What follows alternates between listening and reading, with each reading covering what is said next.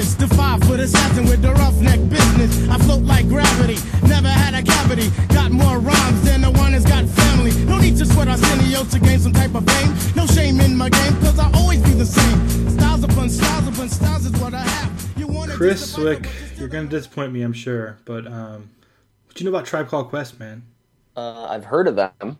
Yeah, that's what I thought you were going to say. Yeah.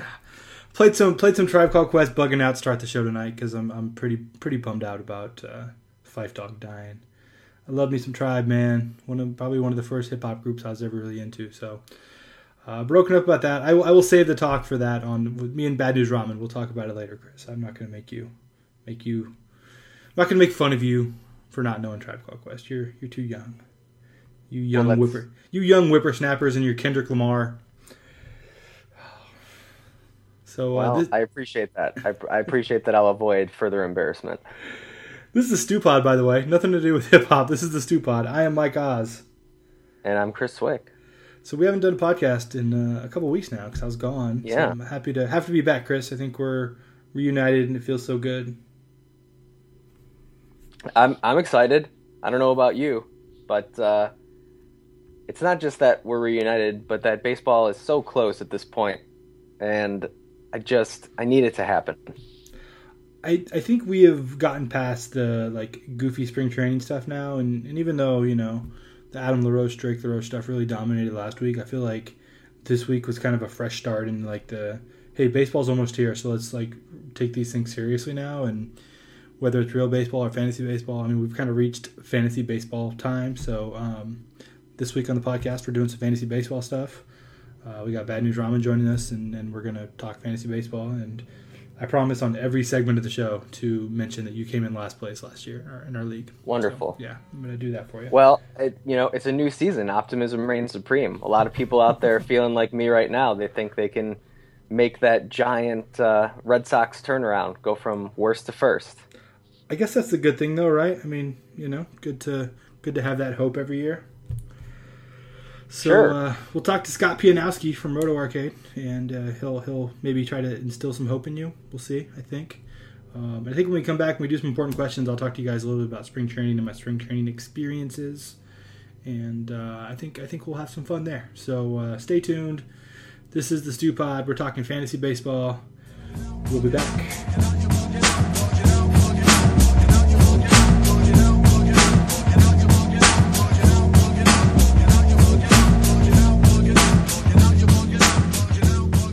We are back on the Stew Pod. We are talking fantasy baseball this week with one of our Yahoo Sports brethren. I joked that we're doing kind of Mega Powers Collide. Chris said Batman Superman crossover, but either way, this is good. This will be good. We're joined by Scott Pianowski from Roto Arcade, a longtime Yahoo Sports fantasy writer. He's been around longer than both of us. Scott, how's it going?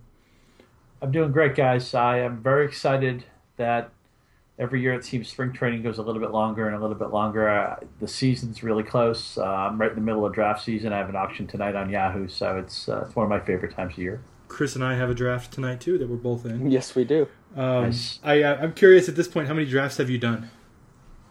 I think I have 4 or 5 in the can, and probably about that many more to come. That's how many leagues I'm in. I don't even know the number of it, but I'm usually somewhere between 10 and 12. How many mocks have you done at this point? I'm not a mock guy. I did some magazine mocks back in November, December, something like that. But I feel like you don't always get an experience. People don't take them seriously. People goofing off. They don't stay for the whole thing. So to me, and then that's one reason why when I get into my early drafts, I still feel like I'm not really in my stride yet. Now I feel like I'm know the player pool very well. I have a sense of who I want and who I don't want, what I expect market behavior to be like. Those early drafts, and I know some people are out there probably shaking their heads because they're in 1 or 2 leagues, like most people probably are. But to me, it's like bowling frames. I need to get it, or your golf. I need a couple holes to warm up, whatever. I feel like I need a couple of drafts, even though it's what I do, and I should know this stuff forwards, backwards, and sideways. But I feel like right now is really when I'm catching my stride. So if you ask me a question now on Facebook or on Twitter, or we talk in this pod, I feel like you're getting the best answers I have because I've really kind of gotten my feet wet. We picked the right day, man.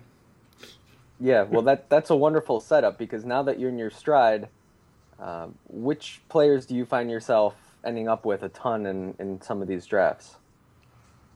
One guy who I write a piece every March, I'll probably write it next week, called What's in My Wallet, which is players who I have multiple shares of.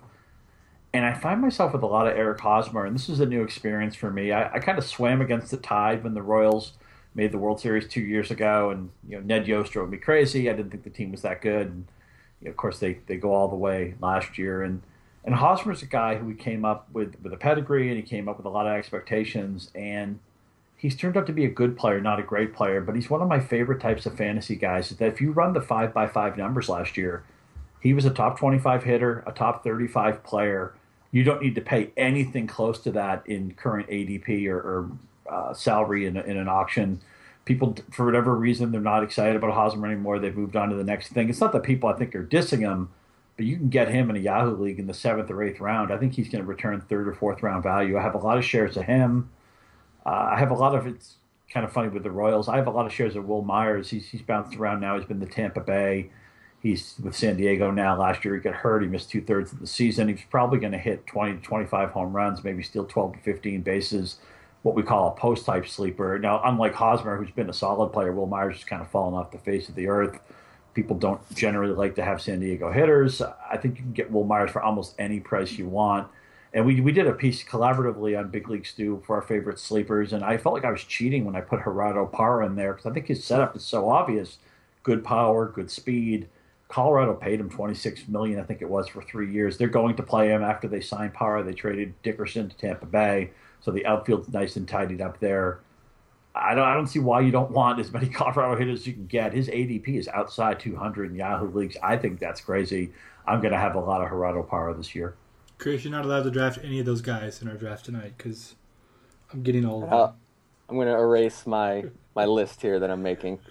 Like, you guys are smart. Like you need to copy off my page. But who on the flip side of that, Scott? Who are you totally avoiding this year? Billy Hamilton is. You never want to say never. I guess if you got to some crazy round, maybe you would take him. But Billy Hamilton's good at one thing. He's a really good base runner. Doesn't hit for a lot of power. He's going to have a bad average. He'll probably have an on-base percentage under 300. I think his downside used to be maybe they'll demote him to the lower part of the lineup. I think his new downside is maybe he won't be playing. I know the Reds are in a rebuild mode. You would think they could be patient with Hamilton. He is a good defensive player. That matters for fantasy as it ties into job security. It doesn't affect the stats that we use, but at least it should mark his territory a little bit. But I feel like you can always get cheap speed guys. Maybe you pick up a Jared Dyson. Maybe you pick up a Delano DeShields. Maybe one of the Atlanta guys pops. They traded for Inciarte. They have this kid Malik Smith who stole a ton of bases in the minors. I don't know if he'll start the season in Atlanta, but Andy Behrens is high on him, and I am as well.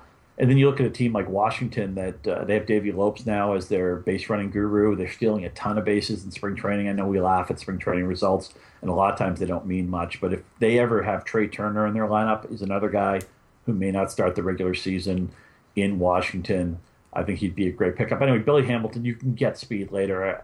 Don't draft Billy Hamilton.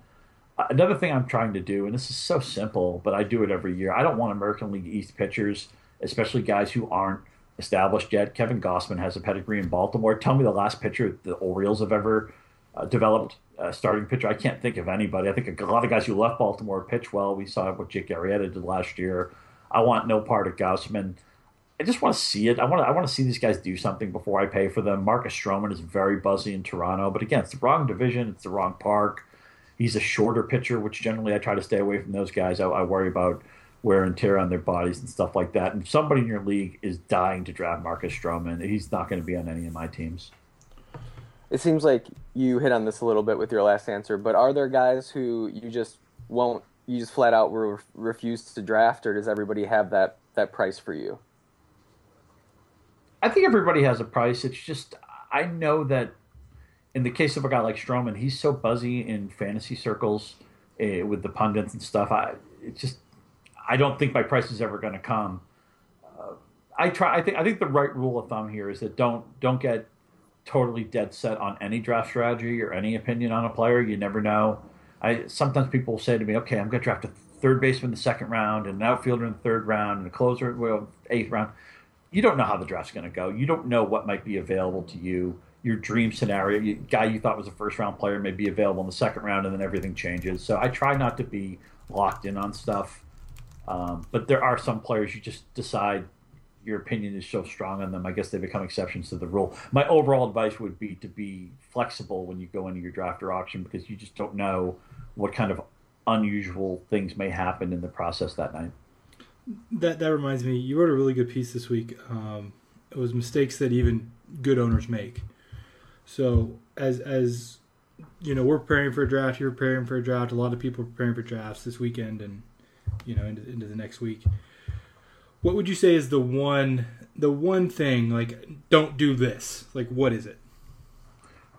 This is actually more of a fantasy football tip, but I think it applies in fantasy baseball as well. I am blown away at how optimistic people are with long-term injury timetables and returnees, and just expecting, they say somebody's out 8 to 12 weeks, and I think a lot of times people hear the 8 weeks, and they think, okay, the moment this guy comes back, he's going to have his job, he's going to perform at the level we're accustomed to. I never play that way. I always assume, and also, whenever you ask an athlete about his injury situation, these guys are superheroes. These guys have basically done whatever they wanted athletically from a very young age. They're not used to being hurt. They expect they'll come back sooner. It's just the nature of the game with those guys. And sometimes they're just trying to protect their job. And the last thing they want to do is say anything that's going to encourage the team to think they have to replace them. So optimism is always the order of the day with injured guys. And I think you fade that. Last year when Giancarlo Stanton got hurt, I thought people should shop him and try to find somebody who thought maybe he'll come back on the short end. It turns out he missed the whole season. And it's unfortunate because, Stanton healthy can hit 50-plus home runs. He's also a guy I don't want to draft, by the way. He's just been hurt too many times. But, of course, we all see the tremendous upside with Stanton. But when it comes to injuries, when somebody's out, or take a guy like Yu Darvish, off Tommy John surgery, he's had it relatively late in his career or in the middle of his career. It's not like he's 23, 24. I think some people will draft him, stash him, and just assume, okay, Darvish is coming back in June. I got an ace. And I'm never going to play that way. I'm always and I hate it's kind of sad to be pessimistic about guys coming back, because I'm a baseball fan. I want to see the best players on the field. I hope everybody comes back and plays to their potential, because it's more exciting when you have the stars back in the game. Yu Darvish is a blast to watch. I hope he comes back and he's terrific, but I'm not going to look at long-term injured players optimistically, and I think that it's a mistake that people generally make. All right, so here's something we see every single spring. A guy will go nuts and hit millions of home runs like Maikel Franco, or some questionable 5th or 6th starter explodes, and suddenly you start to see their average draft position shoot up a ton. How do you deal with the spring numbers? Do you care at all? Are there some instances where it does matter, or is it all just kind of a crapshoot? Yeah, I mean, spring training, right? I think for the most part, you discard most of it, especially if we're talking about anybody who's an established player, because those guys are just trying to get in shape and get ready for the season. A lot of times pitchers are literally just trying to get their work in. They're not throwing certain pitches. They don't care if they get knocked around. Of course, we also have to worry about pitchers with injuries. So sometimes it's a tricky thing with a pitcher, because there's two kinds of pitchers, right? The guys who are hurt now and the guys who are probably going to be hurt later. So you get a little bit nervous with that. But I care about spring training results for players who are playing for jobs. And also sometimes, we talked about the Nationals earlier with them running so much. Sometimes if somebody's running a lot in spring training, I think that could be a precursor. Billy Burns had a couple of spring trainings where he ran like crazy. I think, granted, what he does in the minors is much more symbolic of the type of player he can be. But sometimes I'll pay attention to that. With the pitchers, I just look at walks and strikeouts. And even then, I take it with a grain of salt. I don't care if they're allowing a lot of hits. We know how much noise is baked into that with hit rates and stuff like that. Half of these teams, or about half, are playing in Arizona where the air is thin. So it's hard to take that seriously. If you're going to look at anything with the pitchers, look at walks and strikeouts. I also look a little bit, and it's kind of hard to gauge this because the teams are so broken and fractured, but I also want to get a sense of where a player's role might be, where he might hit in the lineup, who's finishing games. Sometimes that ties into who the closer might be in some teams. A lot of unsettled closer situations, by the way, this year, I think more than usual. So you want to get a sense of usage, or what type of manager a new manager might be, that type of thing. But I'm with you guys. You take it with a grain of salt. I think maybe 80 to 90% of what you see in spring training is completely meaningless and doesn't apply to the regular season.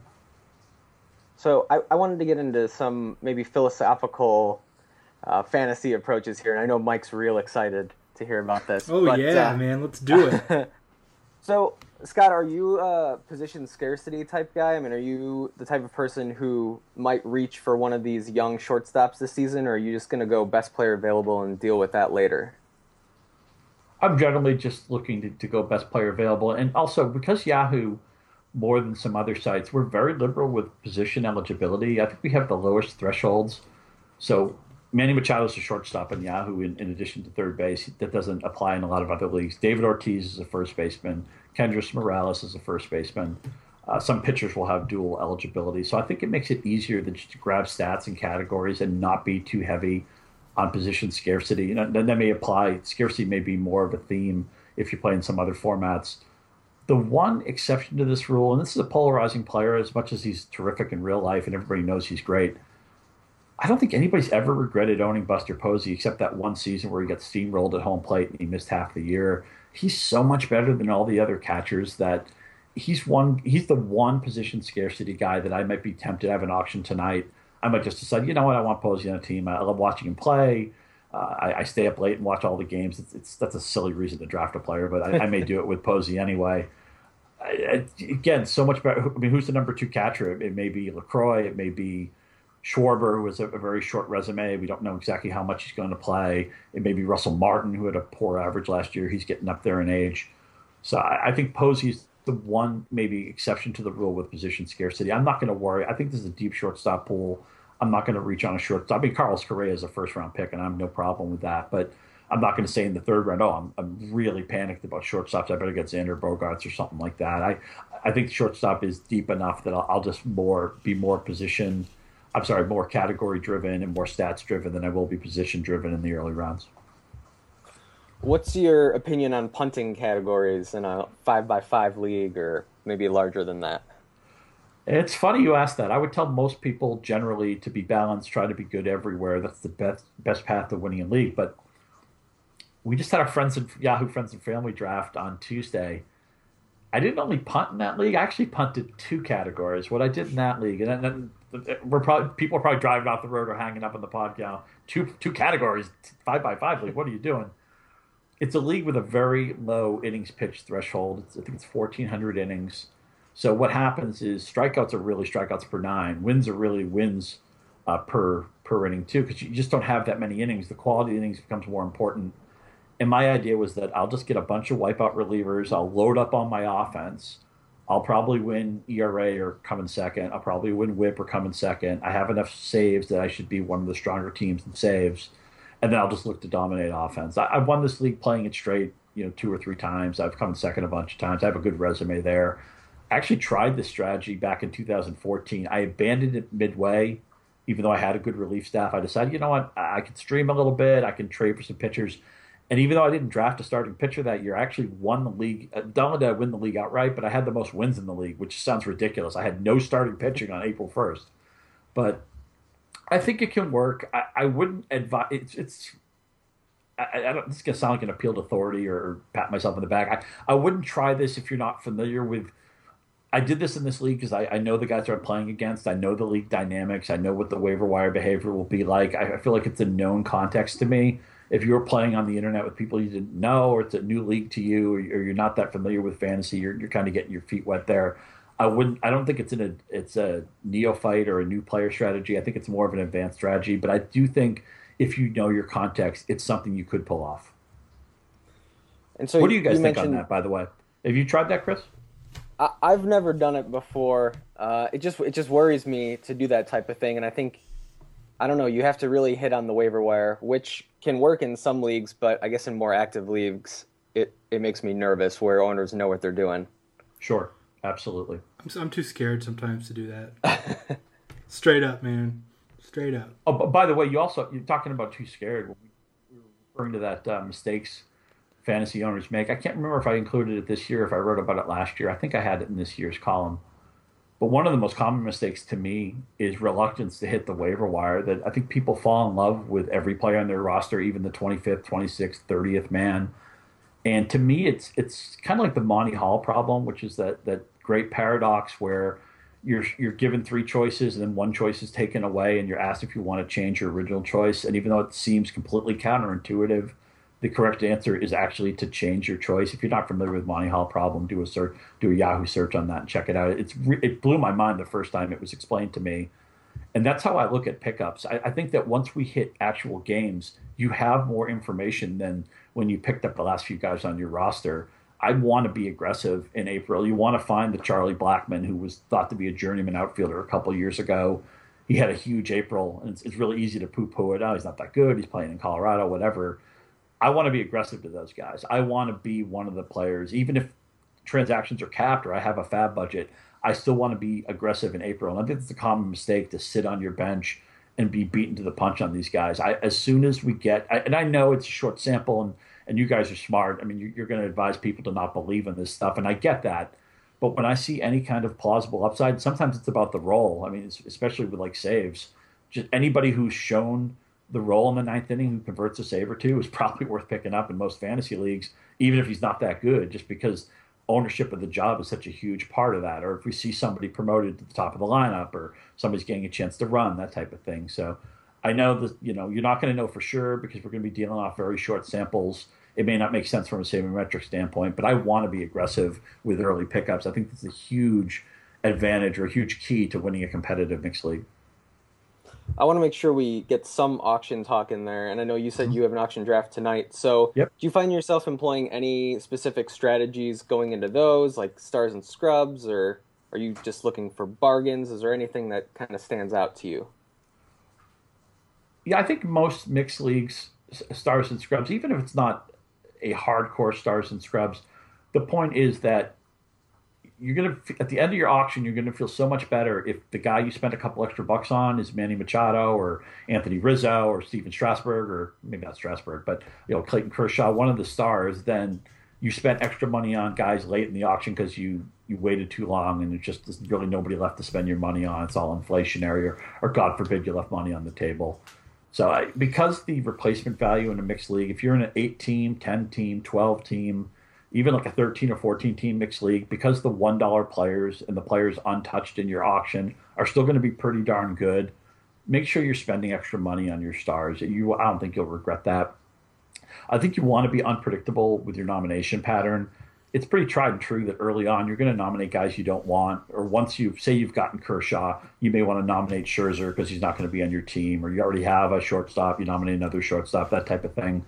But don't be too predictable, and mix it up a little bit. Throw out a closer handcuff before the main closer, or throw out a guy you think might go for $4 or $5 in the midst of all the stars. Keep your opponents off balance, and don't let them know that, okay, every time this guy is nominating somebody, he wants the player or he doesn't want the player, or this. Try to be unpredictable. It's a poker game, and you don't want people to know what your strategy is. All right, I have questions from a different direction now. I have some more kind of experience-driven stuff here. This one I feel like is very important, Scott. Let's say you're in a fantasy league with probably the guy who you work with every single day, your coworker, and he finishes in last place. How often do you make fun of him? This feels personal. Well, I'm not saying his name is Chris Swick or anything. I'm just saying, like, what? First of all, I love the fact that we have dogs on the Stu podcast. I heartily endorse that decision. And my dog's on here pretty often. Outstanding. I love leagues that have incentive for the full season, and incentive to not finish last, whether it's in my hometown keeper league, that's a draft. Our draft order for the next season is the team that comes in 5th, the team that comes in 6th. It goes 5, 6, 7, 8, 9, 10, 11, 4, 12, 3, 13, 2, 14, 1. And what that basically means is that if you're near the bottom of the standings, you're going to draft second to last. If you come in last, you're going to draft second to last the next season. And every spot you move up is going to improve your draft spot order by 2 spots. I like incentive based that way, or incentive, if you have some kind of penalty, nothing. Don't humiliate anybody. Don't cross the line. Don't do anything that would get you kicked out of college. But I like the idea of whether it's side bets or whether it's somebody has to buy lunch the next year at the draft or cater it or whatever it is, whatever you guys feel comfortable with. You have to wear a funny T-shirt or something like that. I think anything that provides incentive for people all season, regardless of where you sit in the standings, I think makes for a better league. Well, I just will make fun of Chris on the podcast if he finishes. Did Chris come in last year? He came in I last did. year. I did. I made the playoffs. I don't know what happened. My pitchers were awful. I did really well. The pitchers are terrible people. You know, they just want to break our hearts. Our draft that we're doing, the one we're doing tonight, it's sort of a two-part thing where part of it's auction, part of it is snake style draft.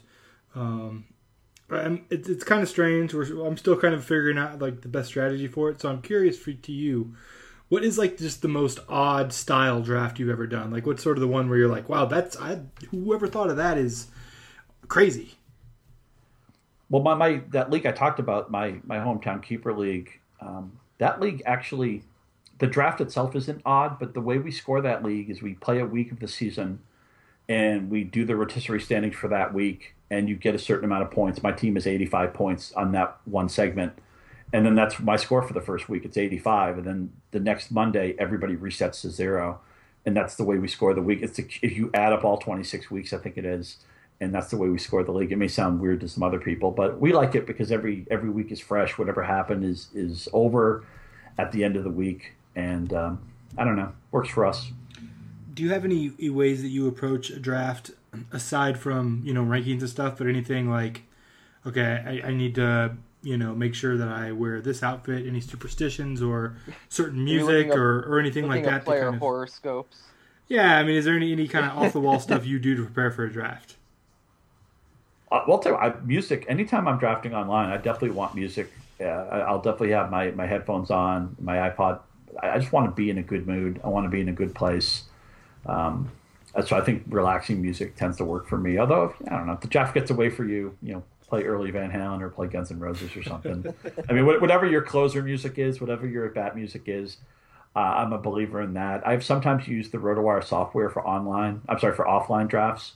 Because I like the fact that in the Yahoo room, and Yahoo's a great place to draft online. It's the only place I would do it. If I'm in an online league, it's going to be a Yahoo league. That was true before I ever joined Yahoo. I'm not just sucking up to the designers of our game who are really excellent. But if you're in our Yahoo league, you'll see the projected standings. And even though there's a little bit of noise in there, you may not agree with the projections, and it's going to factor in the benches and all that. I think that's a good idea to look at that, to get a sense of where you're strong, where you're weak, what other people are doing in the draft. And so when I'm in an offline draft, because I'm going to miss all those Yahoo tools, I'll use the RotoWire software, which I think is really good.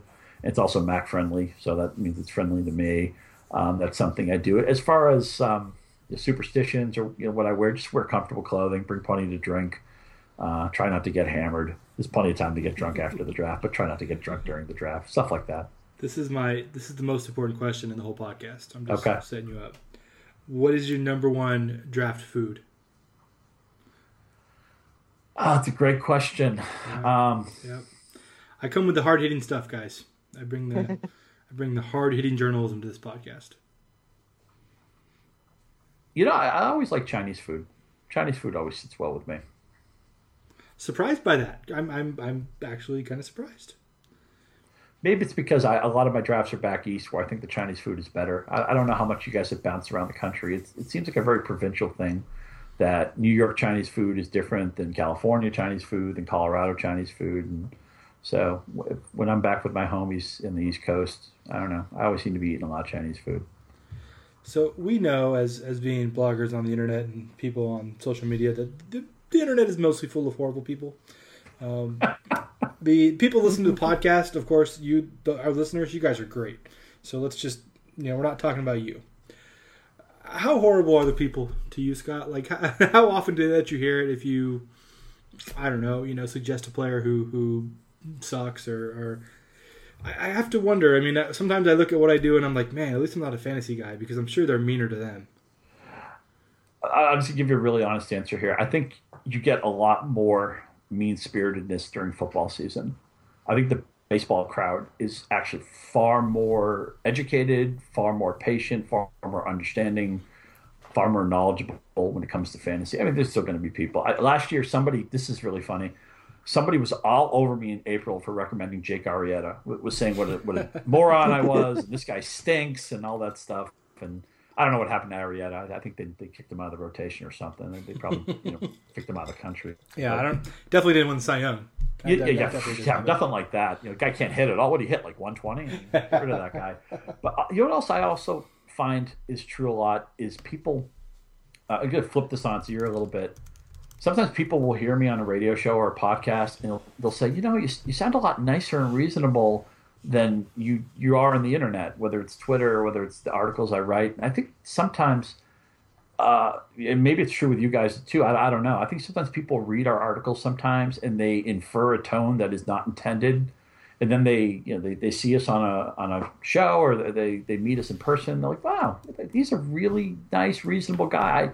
I don't know what happened to that jerk writer who I didn't like on Twitter, or that guy who posts all those lousy articles. But I find that's true a lot. I remember seeing somebody's Twitter profile had something like that. Like, people say I'm a lot nicer in person than I am on the internet. I just wonder if there's something to the tone of writing that infers something harsher, and if maybe the spoken voice just makes us sound more human.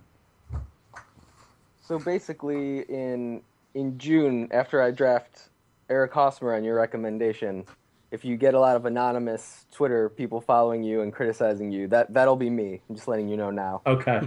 Well, look, I mean, the way it works with fantasy is, you win because you picked great, and you lose because Pianowski and Barons and Funston gave you lousy advice. So we understand that comes with the territory. Although I don't know if anybody's ever actually criticized Andy Barons. He somehow remained Teflon during all this. But very nice guy. Very nice guy. Very nice man. Hey, Scott, thanks for joining us. I'm going to go ahead and I'll plug some of your stuff, but you can jump in and plug anything else you want. Check out Roto Arcade and Yahoo Sports. They're doing a lot of stuff to get you ramped up for fantasy baseball. And us on Big League Stew, like I said, we've been doing a little bit of crossover stuff the last couple weeks, and you're going to see some more of that during the season. So keep your eye on both sites if you're into fantasy baseball and or just regular baseball. I think we're going to be getting together a little more, and I'm excited about that. Me too. It was great to meet you also at the last Yahoo Summit. A lot of fun. And look, I mean, everybody who's into fantasy baseball is in it because they're a baseball fan first and foremost. And so we all share that love, love of Yahoo, love of baseball. And so I look forward to the season, guys. Excellent. Thanks for having me. Thanks for joining us. Talk to you soon. We'll be right back with more Stew Pod. They know who keeps me smiling. Go out on my own, something that I gotta do. Do what the hell I want and have no one to listen to. I'm prompt with my business and I do things on the double. Yo, I'm out like Buster Douglas. I say peace to MC Trouble. Rest in peace. Hey, we're back on the Stew Pod, ready to bring in my main man, Bad News Ramen. And before we talk baseball, man, I know sad news for both of us this week. We're both Tribe Called Quest fans, man. And Fife Dog. I missed the, like, when it happened. I think it happened after I fell asleep, and then I woke up next morning and I was just like, no. I saw it today. I'm not going to say you posted something out. I'm not going to say where it got posted because I don't want to, I got my rep. I got to, try to pump up. But Fife, dude. I mean, it's funny. Like, you always make me do a kind of a mic check in the beginning. And I always say, like, microphone check 1, 2, it is this. The Fife Dogs coming with the roughneck business because I float like gravity, never had a cavity, got more rhymes than one has family. And it's funny because I have to, with my work, I work with some other people that are from different companies and stuff. And there's some young kid that I've kind of taken under my wing, and I start, like, rapping this stuff out. And he's just, like, kind of looking at me. And I'm like, well, you never heard of a Tribe Called Quest? Fife Dog? He's like, no, I never heard of him. I was like, man, are you kidding me? But, it's one of those things where, like, I mean, there's rappers that have died in the past. Of course, you had Big E, you had Tupac. I was never really big into the whole East Coast, West Coast beef stuff. But Tribe Called Quest, man, it's funny, like, now that it's been, like, 20 years past of them kind of being in their prime back in the 90s, early 90s.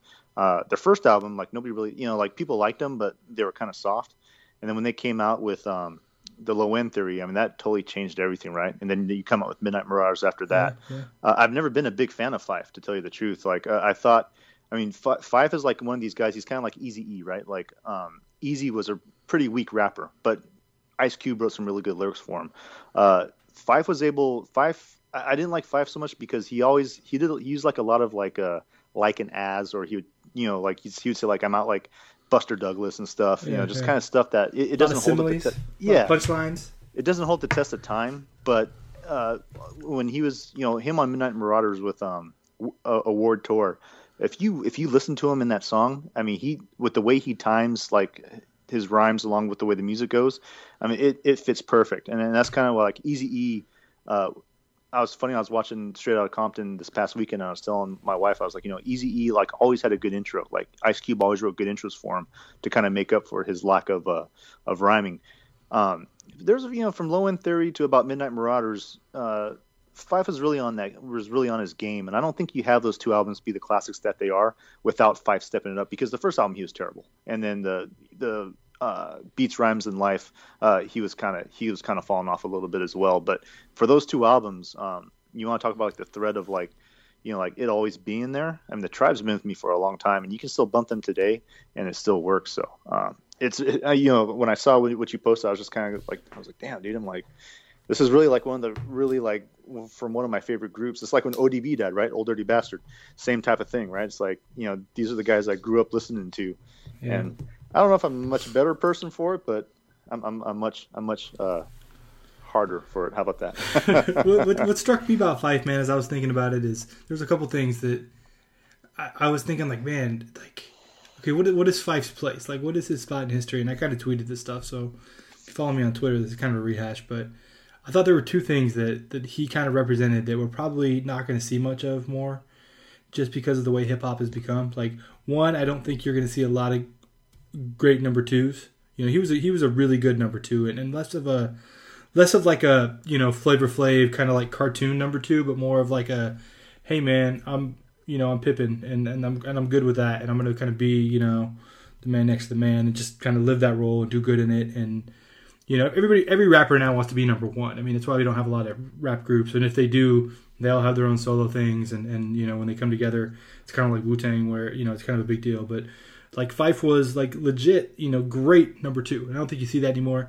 And the other thing was like, it was always really fun. Everything he did seemed like it was, it was kind of upbeat and fun. And some of that is maybe like that he was a, little guy, so he kind of had this character about him and the scrappiness and stuff. But like, I don't know, hip hop has gotten far less and less fun over the years because everything is, so serious and so hard and whatever. But I look back at that and I'm like, well, Phife was, having fun. I mean, again, not going to say like the greatest rapper of all time or anything like that, but definitely made a mark, and definitely part of one of the greatest groups of all time. But what sticks out to me is like, man, this guy did his thing, like in the situation he was in, had fun doing it, excelled at it, in a way that people probably wouldn't do anymore, just because the way hip hop has changed.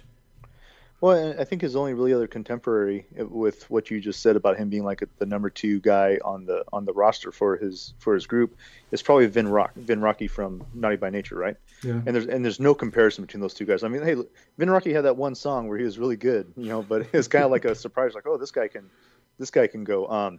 To tell you the truth, like I think there's guys better than him, and it's kind of funny that we're thinking about this now because.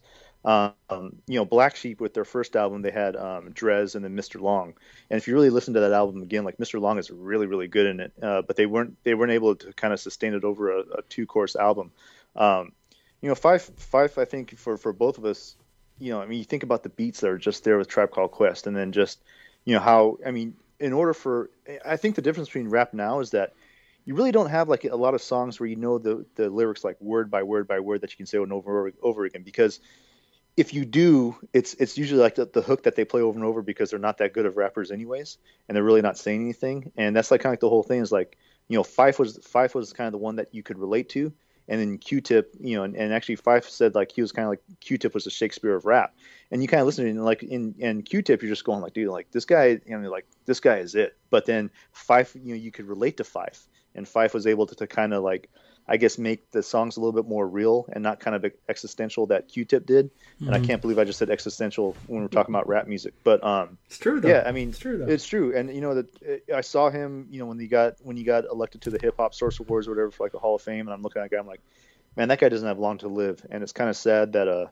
he was turning his life around in terms of like his health and stuff, and it came as a big blow. And he was diabetic, and he even wrote he even had a couple lines like that, but I think he's the more approachable person. I see, Q-Tip, you're kind of along for the ride with Q-Tip if you hang out with the guy, where with Phife, I really feels that he would like try to get to know you, and like, he'd be a fun person to hang around with.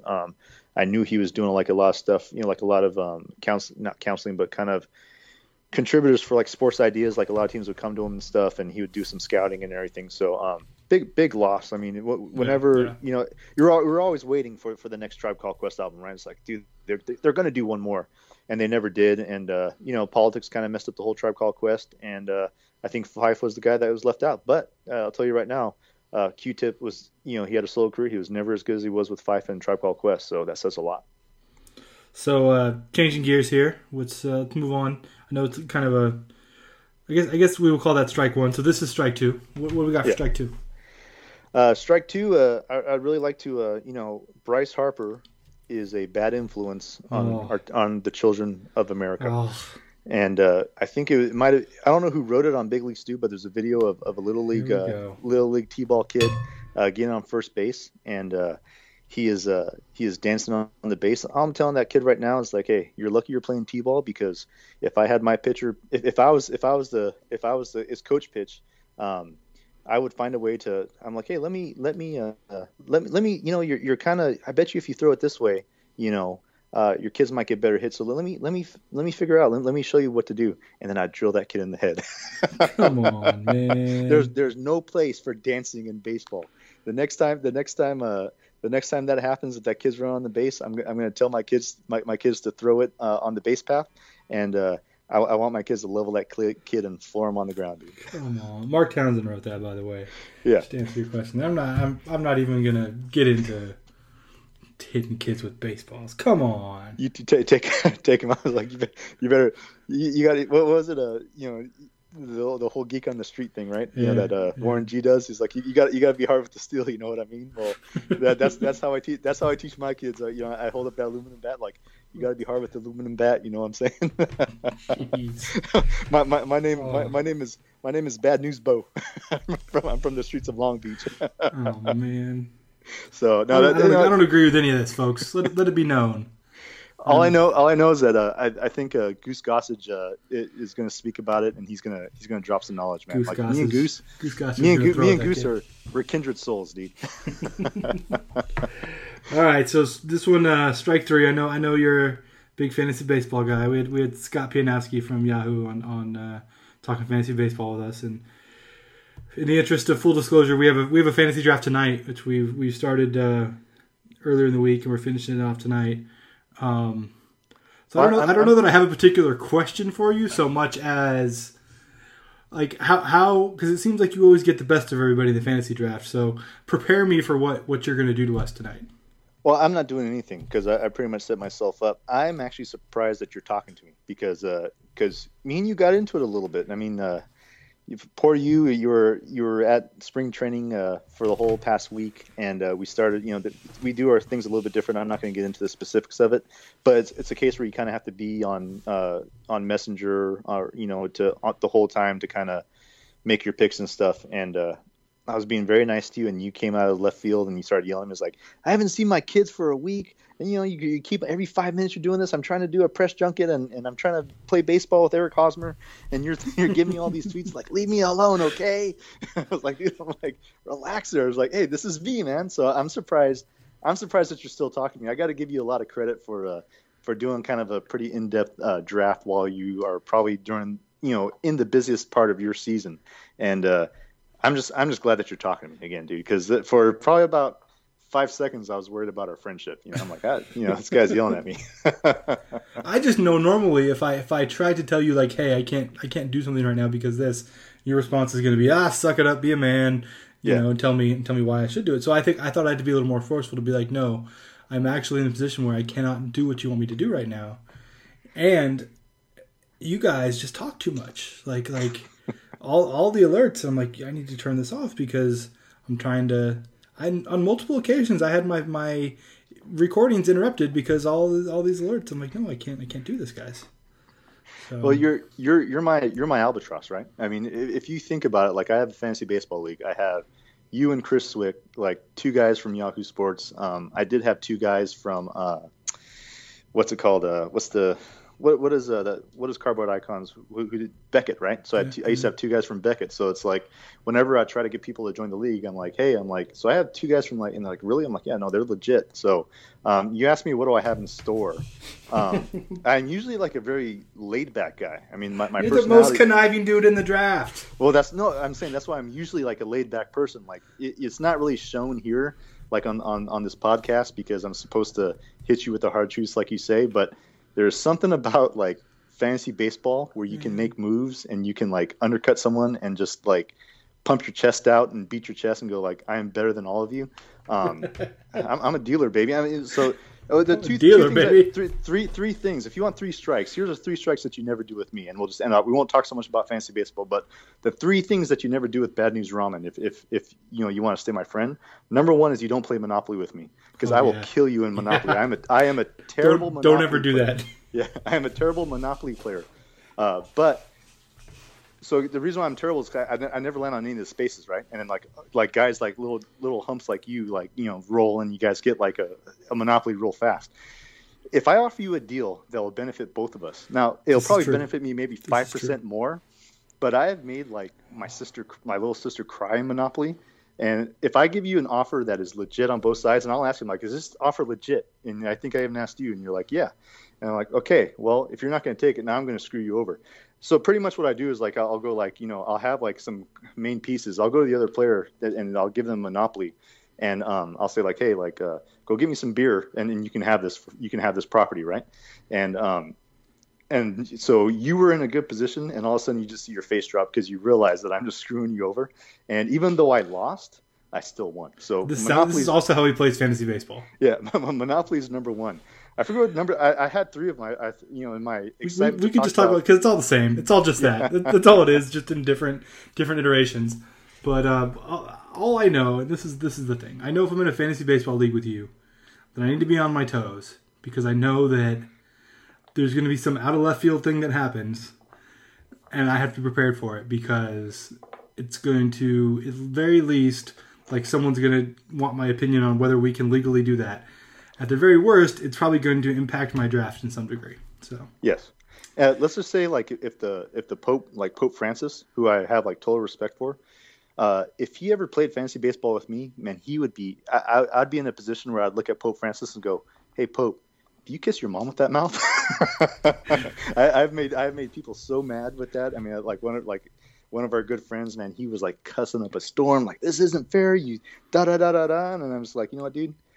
Just admit that I'm a better player than you are. And finally he had to come and he's like, I'm sorry for doing this. I'm sorry for cussing. I'm like, yeah, that potty mouth ain't going to get you nowhere, dude. And you're not going to get nowhere with me during fantasy baseball. So my bad side's going to come out tonight. And it kind of came out over the past 3 days. But, it affects everybody in different ways. And even the cool, calm, collected Mike Oz yelled at me for something I didn't even do. And I'm like, all right, dude. I'm like in the corner, right? I'm like Inspector Deck, like observing everybody going like, yeah, I got you, dude.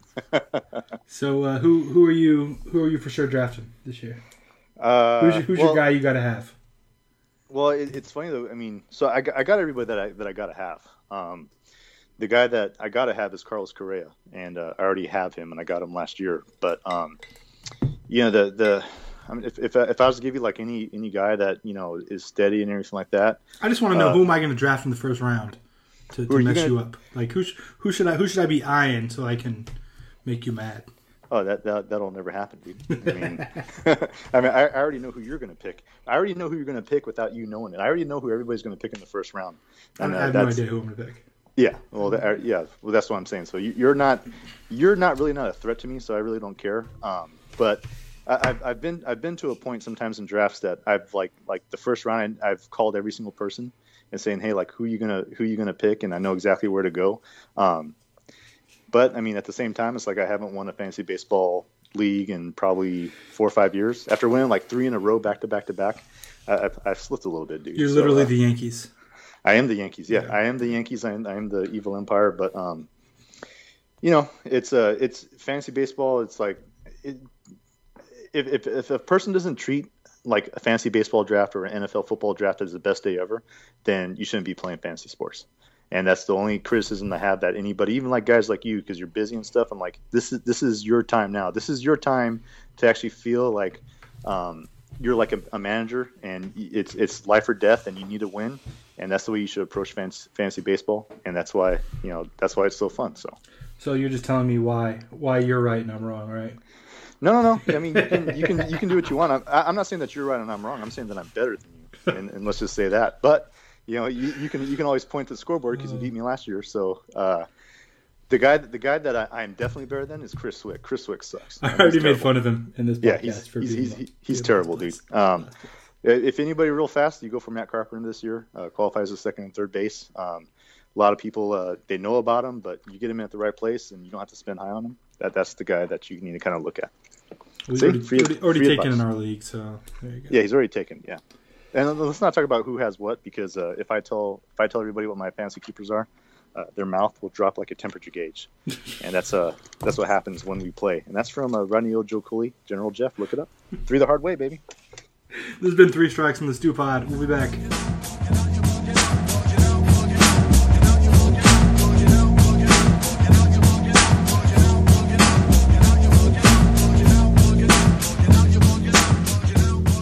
Hey, we're back on the Stew Pod. Mike Oz and Chris Swick here. Chris, I'm back from Arizona. Do not have a sunburn. I feel like that's a big win. Probably the best piece of podcast intel I have to share with people is that when I was in Arizona, I got stung by a bee at the Reds camp. And I guess in retrospect, it could have been Billy Hamilton running by really fast and slapped me on the head. I don't know. But I think it was a bee. And I just had to wonder what we did to anger the Reds. I feel like it was probably a reaction to them being ranked like number 30 on our list or something. Yep. Probably. That's got to be it. Yeah. And I'm sure you went on a Brian Price-esque tirade after that happened. I dropped like 87 F-bombs to the kid that was standing right you next broke to me. the record. Yeah, yeah. That's what happened. So I know you have so many questions about my spring training experience. So you don't have to ask them all at once. I know one of the things that I thought was pretty cool that you got to do. I'm a little jealous about it. Maybe that's what you've interpreted as my lack of interest. Maybe it's just jealousy that you got to play MLB The Show with Eric Hosmer and Anthony Rizzo. See, I thought you were going to ask me, like, you'd be like, no, I don't have any questions for you, Mike. I have nothing. I don't care about you. But no, you man. actually did ask me. Okay, thank you. Thank you, Chris. I did. I played MLB The Show with Anthony Rizzo and Eric Hosmer, and that was fun. Eric Hosmer whooped me up, and I beat Anthony Rizzo. And wow. I'm going to never play that game again and retire as a Hall of Famer. Well, this whole experience got me thinking about an important question. Oh, important questions. Okay. So you beat Anthony Rizzo, Yeah. and then you texted me to brag about it, and I said, well, you have to work your way up to the cover boy. And this year that is Josh Donaldson. Yeah, I was going to say Josh Hamilton, but yeah, Josh Donaldson. I almost said Josh Hamilton, too. Really? So we're on the same page there. Okay. This is what got me thinking of the important question. Josh Donaldson, I think, coming into last season, you wouldn't have thought he was a big favorite to land on the cover of the show the next year. He's a really good player, but he had an MVP-type season. He led the Blue Jays to the playoffs and became a giant story, and now he's on the cover of the show, which is pretty awesome. Yeah. So the important question is, can you pick somewhat of a dark horse candidate right now who might be on the cover of the show next season? Oh, okay. Let's see. I will start this question by going backwards in time and thinking Puig was on the cover last year, right? Correct. Okay. I'm trying to figure out like what their type is. I'll go Carlos Correa. Yeah, Carlos Correa might be too obvious for me. Oh, is he not dark? He's not dark horsey enough? Well, I don't know. I guess maybe that's unfair because, and I know you'll love my pick, but I was going to say maybe Francisco Lindor. You just love you some Francisco Lindor, man. Both guys we've had on the podcast, by the way. I guess that's good for us.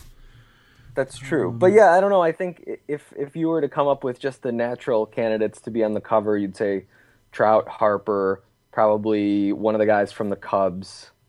Chris and Bryant. then I would say maybe Correa would pop in there.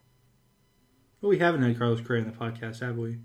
We had Jose Altuve. We've had Lindor. We did no, but we didn't have Correa. I have to go back and correct myself. We did not have both of them on the podcast.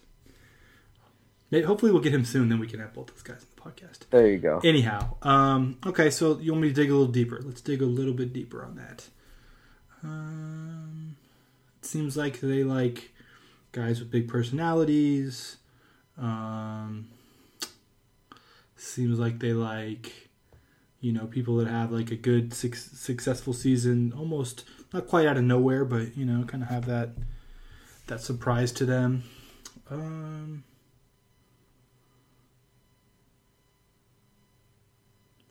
I am thinking, folks. I'm thinking really hard. You are thinking. I'm thinking. They haven't had a pitcher in a while. Yeah. It feels like. I mean, I almost thought Stroman, but that'd be Blue Jays 2 years in a row. I mean, that's true, big but personality. I feel like that's a good answer, even though they won't double up on Blue Jays. Yeah. He's on the Canadian version of RBI baseball, which is kind of cool. What about like Syndergaard? Syndergaard would be good. Ooh, Syndergaard, that's a good answer. Yeah, Syndergaard would be good. I thought he got jobbed, by the way, not being on the Sports Illustrated cover. Did you see that? I did. They went with Jairus Familia. Yeah, I was right? like, man, you can't have the headline be like straight heat, and then don't have Syndergaard on there. I felt bad for him. I guess so. I'm a little bitter because my mailman did not deliver my Sports Illustrated today, so I don't have that physically in my hands. I got the Giants, by the way. I didn't get the Mets, but I just saw it online. I know. I guarantee I'll get the Giants as well. So I think we've adequately answered that question.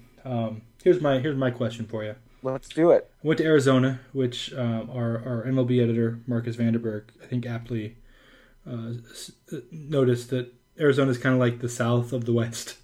Like they have a lot of stuff there that I don't know, just stuff that I don't know. Like they have Waffle House and they have Cracker Barrel and a lot of these places that I'm not familiar with because I live in California and I've pretty much only lived in California.